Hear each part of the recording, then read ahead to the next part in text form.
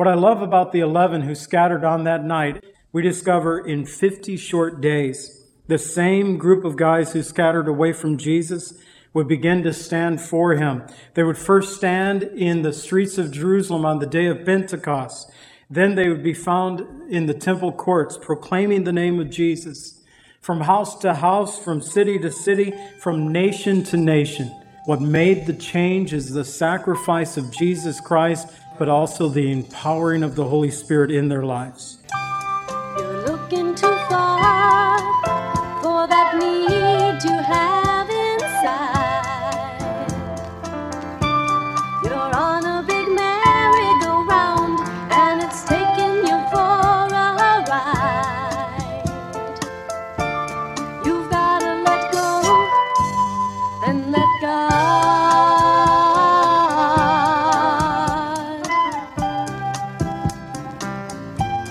Welcome to the Cleansing Word. We invite you to stay with us as Pastor John Pennell of Calvary Chapel, Lake Villa, takes us through a verse-by-verse study from God's Word. Each Monday through Friday, we'll be airing messages to encourage you in your faith that you might grow in the knowledge of our Lord and Savior, Jesus Christ. I hope that you enjoy this broadcast, and I'll return at the close of this teaching to give you more information about our church and how you can obtain a copy of this message. Now here's Pastor John with today's message from God's Word. In your life, we can get rid of pain and get rid of strife. All you've got to do is let go and let God. Today we're going to look at this message, one betrayed and one denied him, from John 18. We're going to see verses 1 through 11, one betrayed him.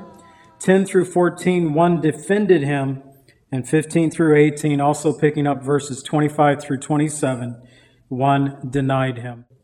Father, I just pray that you'd open our hearts to receive from your word this morning those things which you know that we need to hear.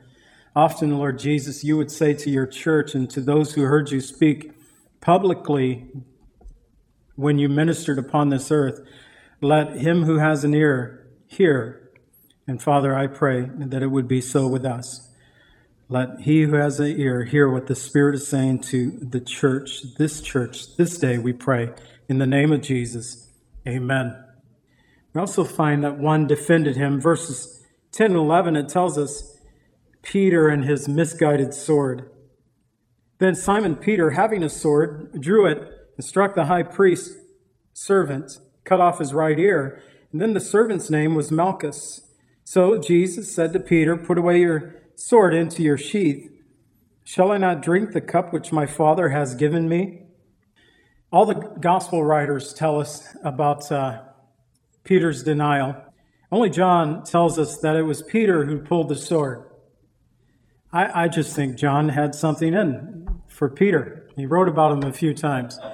Later on, when Mary Magdalene came and said, the Lord is risen, his grave is empty, John says that he and Peter went out, and John would say, and I ran faster than Peter. He would let us know that he got to the grave first. John is the one that lets us know that it was Peter who pulled the sword. I get a kick out of this. I don't think Peter was a soldier, but he carried a sword. It's about as good as a brick mason trying to go to battle. Probably wouldn't be very successful if I went to battle with my skills as a brick mason. I might be able to catch up with my trowel, but I'm not going to do a lot of damage. Peter didn't do a lot of damage. He had a bad aim. Took off someone's ear. Not good for Malchus. And again, John is the only one that tells us that it was Malchus, the servant of the high priest. It could be that the servant of the high priest, we think of servants and we could think of some lowly slave. It could mean that this was like the key servant of the high priest, that everybody knew who this guy was. I was wondering today, did Malchus come to faith? He was touched by Jesus. Did he come to faith, and did John record his name for us because the church knew him in a different way, more so than just the servant of the high priest, but as a brother of faith? I don't know. Again, we won't know these things until we get to heaven. But John gives us two names here. He tells us it was Peter who pulled the sword, and he tells us the name of the individual who was cut by Peter at that time. Jesus in Luke 22:51 answered and said to Peter, "Permit even this," and he touched his ear and he healed him. Now perhaps Peter's action was his way of defending his willingness to stand for Jesus. Remember, he's the one who said in Mark 14:29 through 31, "Even if all are made to stumble, yet I will not be." And Jesus said, "Surely I say to you, this night, before the rooster crows twice, you will deny me 3 times. And Peter spoke again and said, "If I have to die with you, I will not deny you." And they all said likewise. Peter was a leader among the 12. You can't deny that when you read the gospel. And I think Peter was wanting to lead. Come on, guys, I have the sword. At one time, they talked about with the disciples, we have 2 swords, and Jesus said, that's enough. He probably knew that they would really get in trouble if they had any more. They weren't even armed properly, and yet Peter went forth. Although Peter might have believed that he was stronger in faith than the other disciples, they all stumbled, but they did so in order that Christ could face the cross alone. John 16:32, "Indeed, the hour is coming, yes, has come, that you will be scattered each to his own and will leave me alone. And yet I am not alone because my Father is with me." It was necessary for the disciples to scatter from Jesus on that night. And connected to Jesus' crucifixion was one who betrayed him, one who denied him, all who scattered from him. There were the rulers of the Jews and the Gentiles who condemned him. And yet we are all guilty. And the Bible tells us in 1 Corinthians 15:3, "For Jesus died for our sins according to the Scriptures." What I love about the 11 who scattered on that night, we discover in 50 short days, the same group of guys who scattered away from Jesus would begin to stand for him. They would first stand in the streets of Jerusalem on the day of Pentecost. Then they would be found in the temple courts proclaiming the name of Jesus, from house to house, from city to city, from nation to nation. What made the change? Well, Jesus said in Acts 1:8, "You shall receive power when the Holy Spirit has come upon you, and you shall be witnesses to me in Jerusalem, in Judea and Samaria, until the ends of the earth." What made the change is the sacrifice of Jesus Christ and the redeeming blood of Christ, but also the empowering of the Holy Spirit in their lives. Verses 12 through 14, we find this detachment of troops. Then the detachment of troops and the captain and the officers of the Jews arrested Jesus and bound him. They led him away to Annas first, for he was the father-in-law of Caiaphas, who was the high priest that year. Now it was Caiaphas who advised the Jews that it was expedient that one man should die for the people. So before Jesus was hung on the cross, he would be questioned at 6 different trials. 3 times we'll read about, not in John's gospel, but when you combine all the Gospels, you read that he stood before 3 different trials with the religious rulers of Israel and 3 different trials with the Gentile rulers of Rome. He would be mocked. He would be beaten by the soldiers of the high priest, of soldiers of Herod and of Pilate. A crown of thorns would be beaten upon his head. A cat of 9 tails would be laid upon his back. Also, we have to remember he would be deprived of sleep, of water, and of food. Jesus had already been with his disciples throughout the course of the day. He prayed through the night. He had so much to face. And combining all the stresses that came, well, it reminds us of the Gospels telling us that when he went to bear his cross, that wooden beam, that he was unable to do so. And a man named Simon actually carried the beam to the hill where he was crucified. Now, spiritually, there could be some things that play in this, in that Simon, perhaps, I believe, came to faith as a result of bearing this cross for Jesus. But ultimately, I believe that Jesus bore a much greater weight than a wooden beam, because upon him, he bore the sins and the iniquities of us all. Isaiah 53:6 says, "All we like sheep have gone astray. We have turned every one to his own way, and the Lord has laid upon him the iniquity of us all."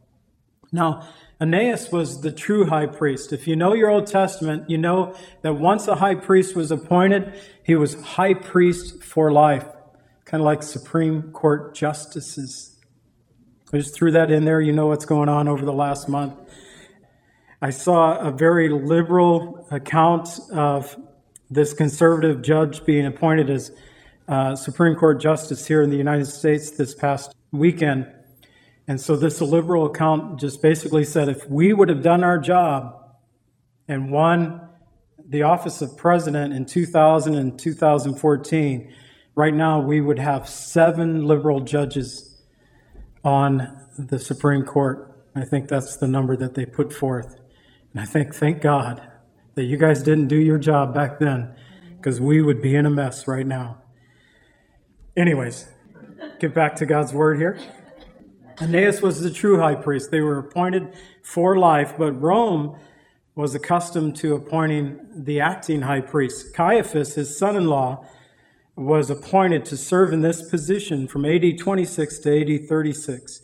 Yet God used, even though he wasn't the actual biblically appointed high priest, God used his position that he would prophesy, John 11:49 through 52, and one of them, Caiaphas, being the high priest that year, said, "You know nothing at all, nor do you consider that it is expedient that for us one should die for the people, and not that the whole nation should perish." Now this he said, not in his own authority, but being high priest that year, he prophesied that Jesus would die for the nation. And then John adds, and not only for that nation, but that he would gather together in one the children of God who is scattered abroad, all who believe in Jesus Christ. Jesus died for the sins of the whole world. But God used Caiaphas' position as high priest and had him prophesy of Jesus' death. John reveals that prophecy for us here. He said, it is expedient, it's to our advantage that he would die. And truly it is. It has been for our advantage that Jesus went to the cross, because of all those who put their faith in Jesus Christ, they will be set free. Romans 5:15 tells us, for if one man's sin or one man's offense, many died, much more the grace of God and the gift of God's grace through the one man, Jesus Christ, abounds to many. Matthew 26:31, Jesus said, all of you will be made to stumble because of me this night. As it is written, strike the shepherd, and the sheep of the flock will scatter. That's what happened on that night. And though one defended him, we find that Jesus had to bear the weight of that cross alone. And finally, one denied him. I have to tell you that I've spent a lot of time over the last 20 years looking at Peter's denial. It's not something that I pick up every week and look at, but I've spent some time thinking about the actions of Peter and combining the gospel stories of what took place when Peter denied Jesus. Jesus had told Peter that Satan had asked for him, Luke 22:31, that he may sift you like wheat. Have you guys ever seen a sifter? I just imagine Satan in a big sifter and Peter inside it, getting tossed back and forth, that he might sift you like wheat. And although Peter desired to stand with Jesus, his steps that night actually concluded in his denying Jesus 3 times. But we discover that the progression of Peter's denial, I think, has been repeated time and time again in believers' lives for the past 2,000 years. We combine the Gospels, we discover first that Peter followed at a distance, and then he stood at the door. Peter came into the enemy's camp. He stood by the enemy's fire. Peter sat at the enemy's fire. And then Matthew, Mark, and Luke will all tell us that Peter remained at the fire. So let's look at Peter's denial of Jesus. Peter and another disciple, verses 15 and 16. Simon Peter followed Jesus, and so did another disciple.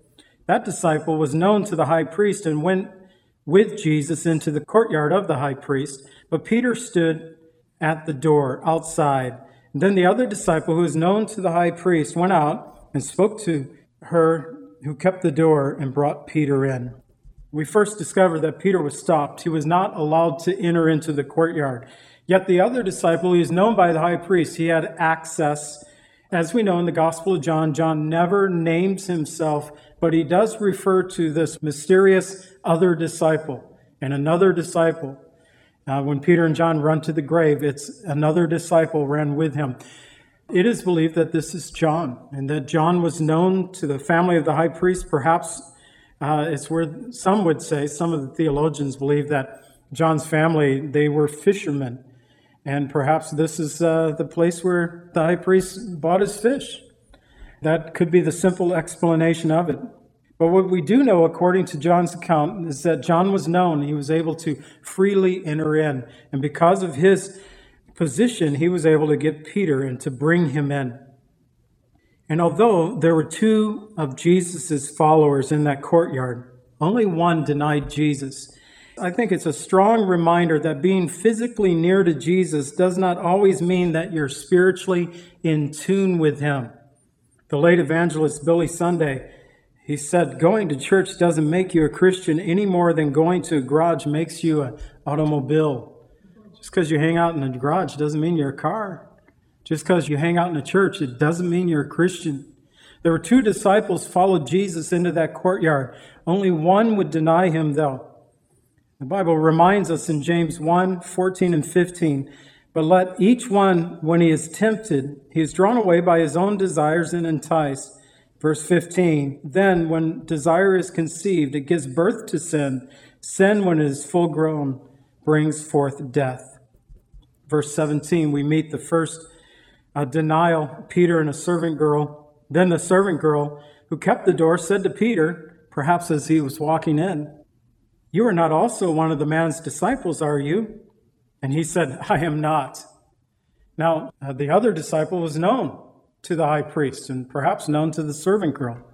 I know he's a disciple, but you too? No, not me. No doubt Peter was afraid of entering the enemy's camp like this, and perhaps the servant girl's question just caught him off guard, but it resulted in his first denial. Mark 14:66 and 67. Now Peter was below in the courtyard, and one of the servant girls of the high priest came. And when she saw Peter warming himself, she looked at him and said, you also were with Jesus of Nazareth.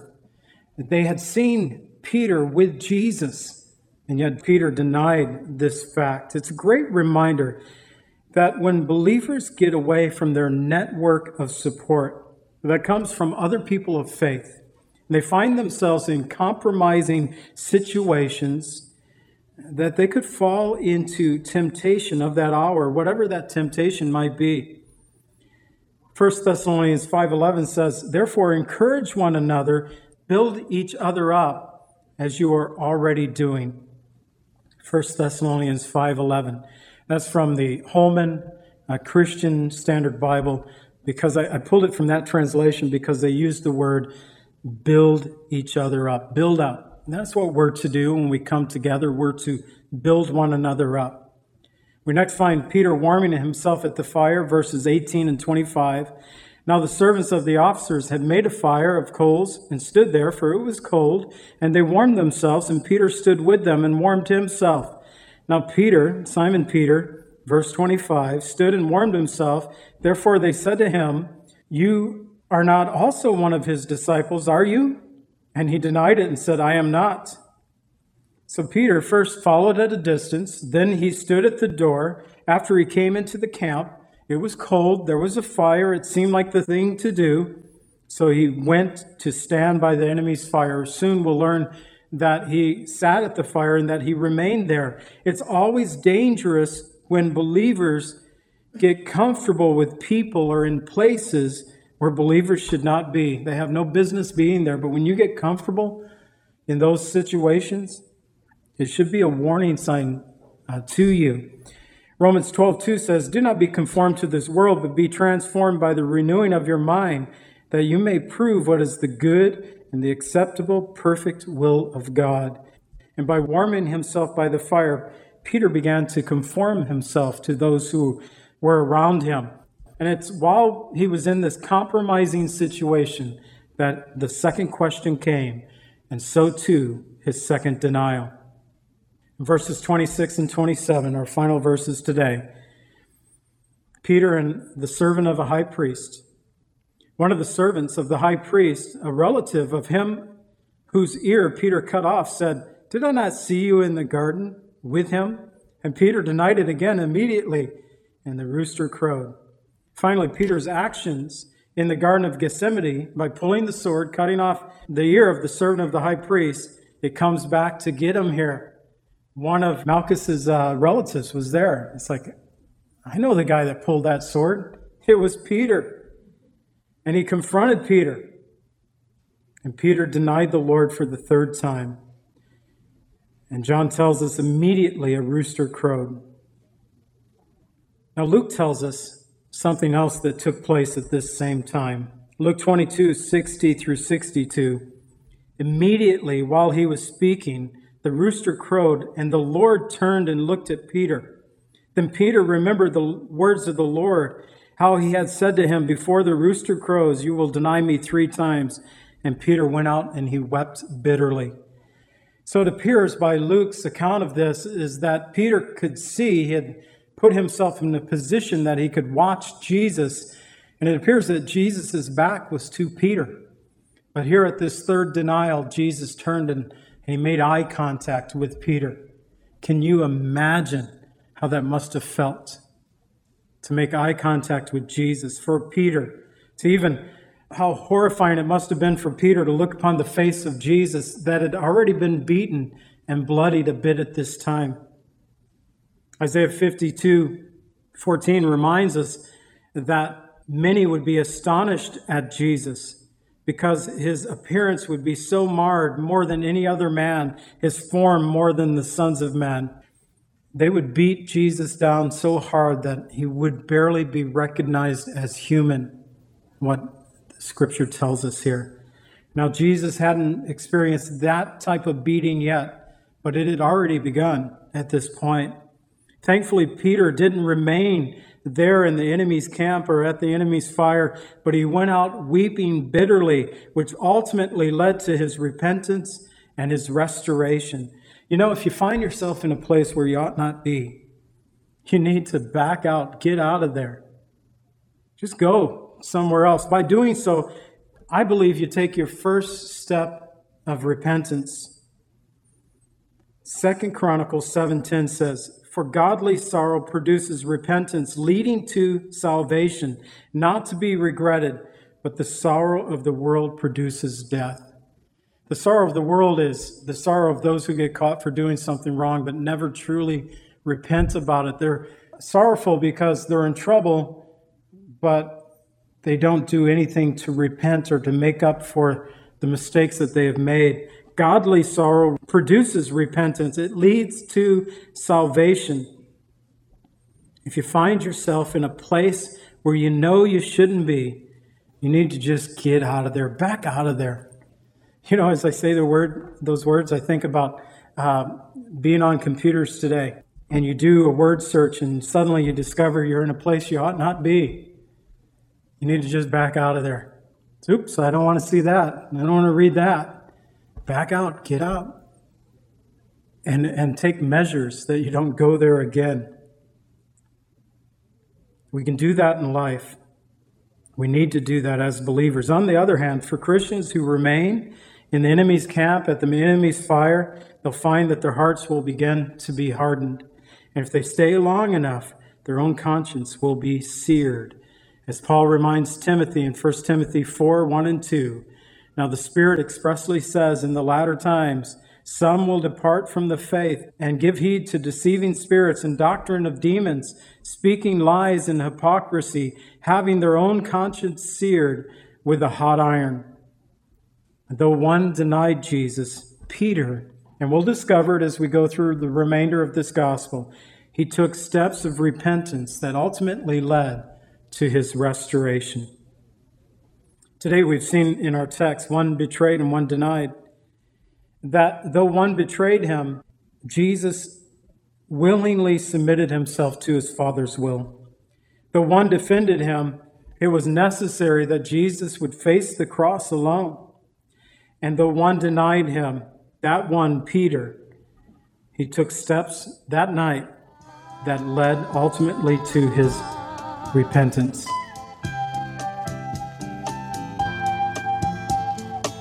Calvary Chapel is a fellowship of believers in the Lordship of Jesus Christ.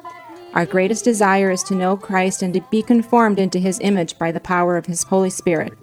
If you would like more information about Calvary Chapel, or if you would like a copy of today's message, please contact us at 847-265-0646. That's 847-265-0646. Thank you so much for joining us today, and may the Lord richly bless you as you worship Him today.